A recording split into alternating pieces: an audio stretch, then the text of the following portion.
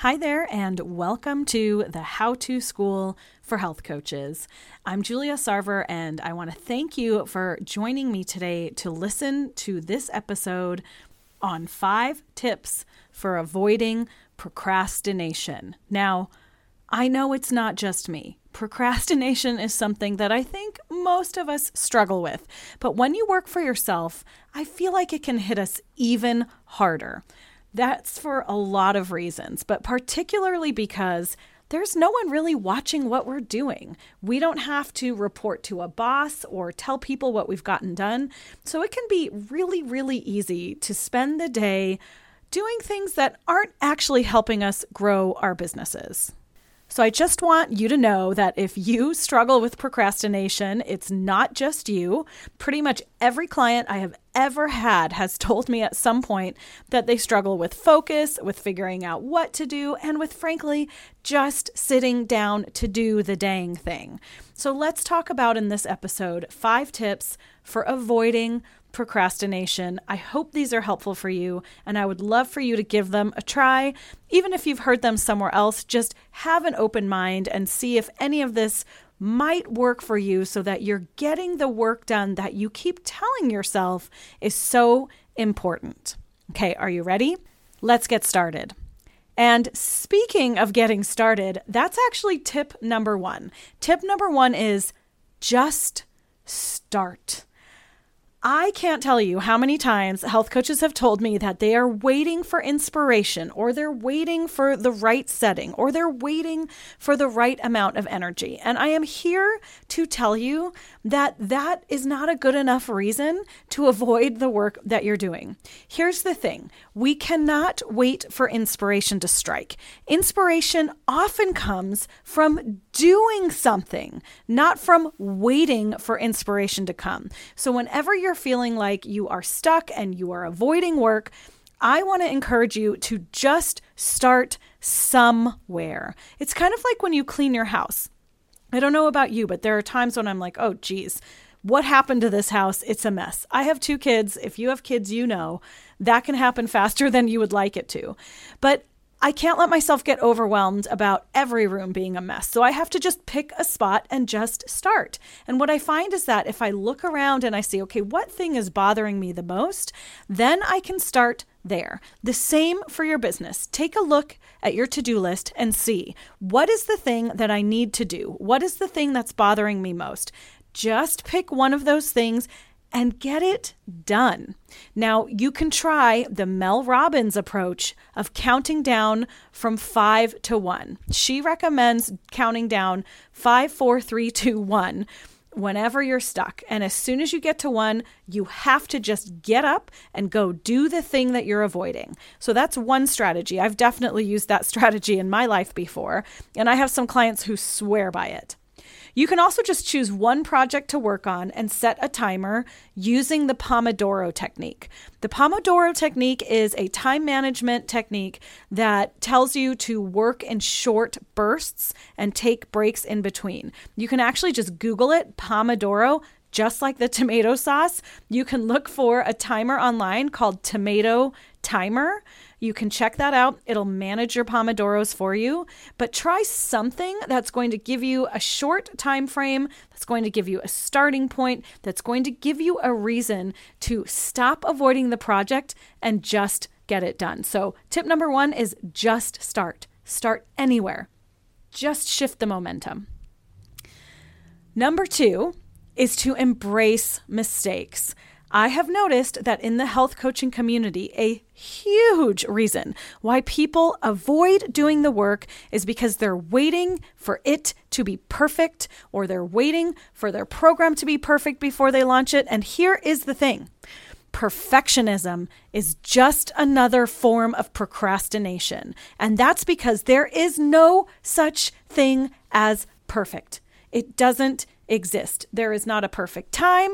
There is not a perfect product. There is not the perfect moment. You just need to understand that you will make mistakes. And I find that just acknowledging that, okay, what I'm putting out there, it is not going to be 100% perfect, but it's going to be pretty darn good. And I'm going to go ahead and put it out there anyway. I really want to encourage you to do that for a couple of reasons. The first and most important reason is that if you cannot learn from your mistakes, then you are never going to learn anything. You're never going to launch the product. You are never going to launch your business. And I don't want that for you. That's going to feel terrible. So I want you to instead challenge yourself to release something that isn't 100% perfect and remind yourself that that isn't a thing anyway. It can be helpful to remember that what you're putting out into the world is just version 1.0. Think about your phone or your computer. The very first cell phones that we all had look nothing like the cell phones that we have now. I mean, do you remember how big the first cell phones were? Do you remember flip phones? If the creators of cell phones had waited for those phones to do every single thing that they do now, they never would have released them, and they never would have learned what colors do people like, what apps do people like, what works on this phone, what doesn't work on this phone. They had to put their product on the market to learn how to improve the product. And the same is true for the programs that you're putting out there, and the same is true for the business that you're putting out there. So don't forget, you can always put version 1.0 out onto the market. And then when you learn where you'd like to improve it, where you'd like to shift it, then you can put it out again. You can put out version 2.0. This is just like what the phone producers do. They also put out software updates all the time, and we just do it. It's become normal. So don't feel like you need to have an absolutely perfect product when not even Apple or Google can do that. So give yourself permission to embrace mistakes. Now, the third tip that I have for you on avoiding procrastination is for you to change your scenery. I want you to go work from somewhere different.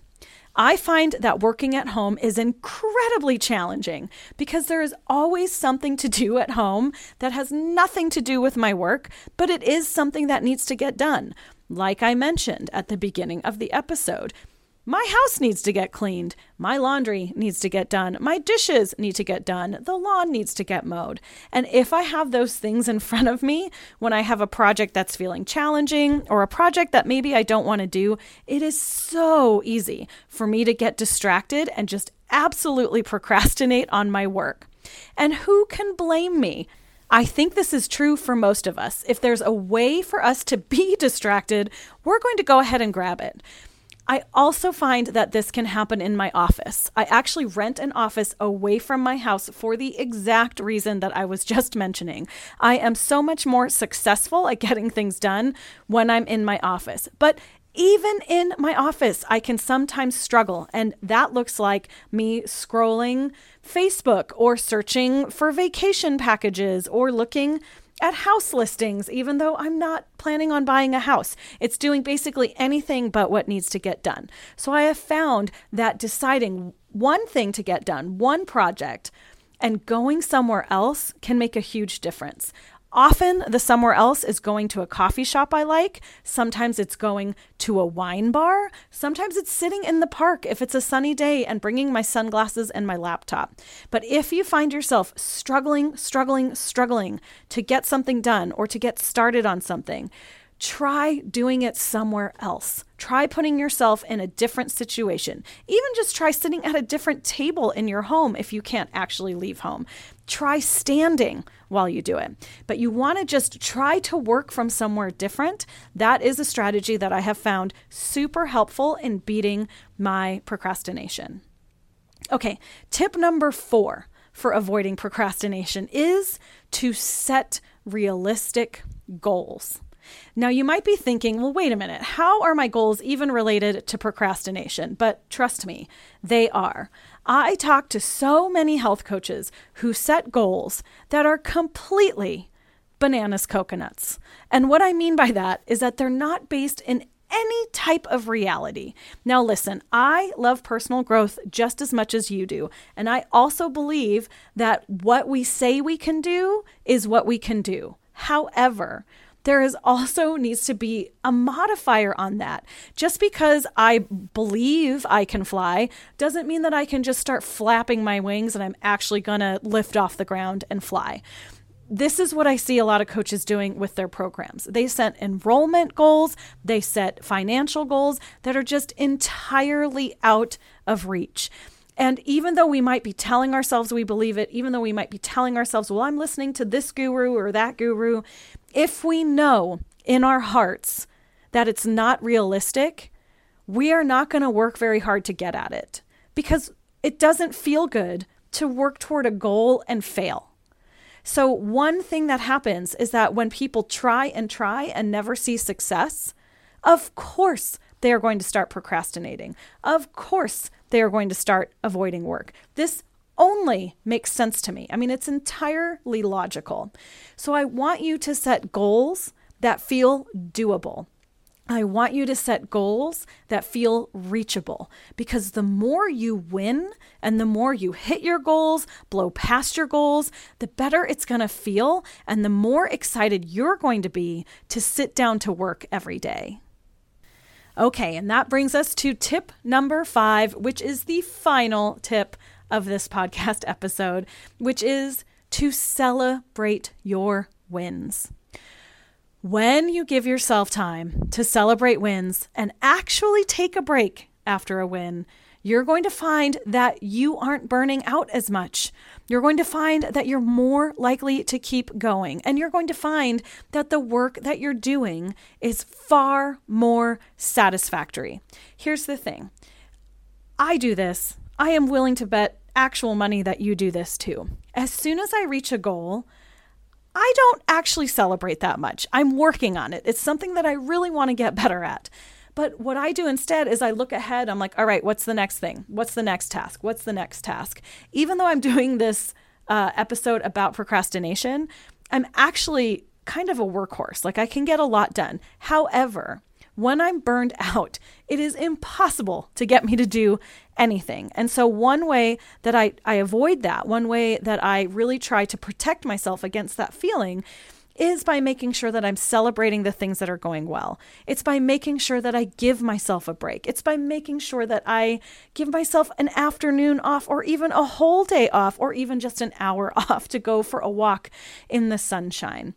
You need to give yourself some space to celebrate the work you've been doing, to acknowledge the work you've been doing, and to give yourself a little bit of room before you start again. Because if all you do is work, well, pretty soon you're not going to want to work anymore. And that's something that I think is true for most of us. So let me just do a quick recap of these 5 tips for avoiding procrastination. Number 1 is just start. Start somewhere, start anywhere, just shift the momentum of what's going on for you. Number 2, embrace your mistakes. Perfectionism is just another form of procrastination, so don't get trapped there. Number 3, change your scenery and work from somewhere different. Shift something so that you can feel more motivated to get started. Number 4 is to set realistic goals. This is so important so that you don't beat yourself before you've even started. Set goals that you can actually reach and that you actually do reach so that you can go to number 5, which is celebrate your wins. Give yourself the time and space to recover from your efforts, to acknowledge your efforts, to celebrate them. Because if you don't, you're going to find that you're burning out. And burnout is so common in the coaching industry because we push and we push and we push. And I want you to give yourself more space to celebrate and acknowledge what you've already done. And that's it for today's episode. I really do hope that you found this episode on avoiding procrastination helpful. If you did, I would love it if you would be willing to like, follow, or subscribe this podcast, depending on where you're listening. Even better would be if you could leave me a rating and or a review. I do read all the reviews that come in. I have to tell you, they make my day every time because, as you know, when you work for yourself, you don't get that much positive feedback. So every time one of you says, this helped me, this part was so valuable, it really means a lot to me. So I would appreciate it so much if you'd be willing to do that. And I will be back again next week with another episode. In the meantime, I would love, love, love to know if you have tried one of these, if one of these tips has helped you with your procrastination. You can find me on Instagram at The Confident Health Coach, or you can join my free community on Facebook, The Confident Health Coach Community. So just search that on Facebook and I will see you in one spot or the other. Thank you again for being here with me, and I will see you soon.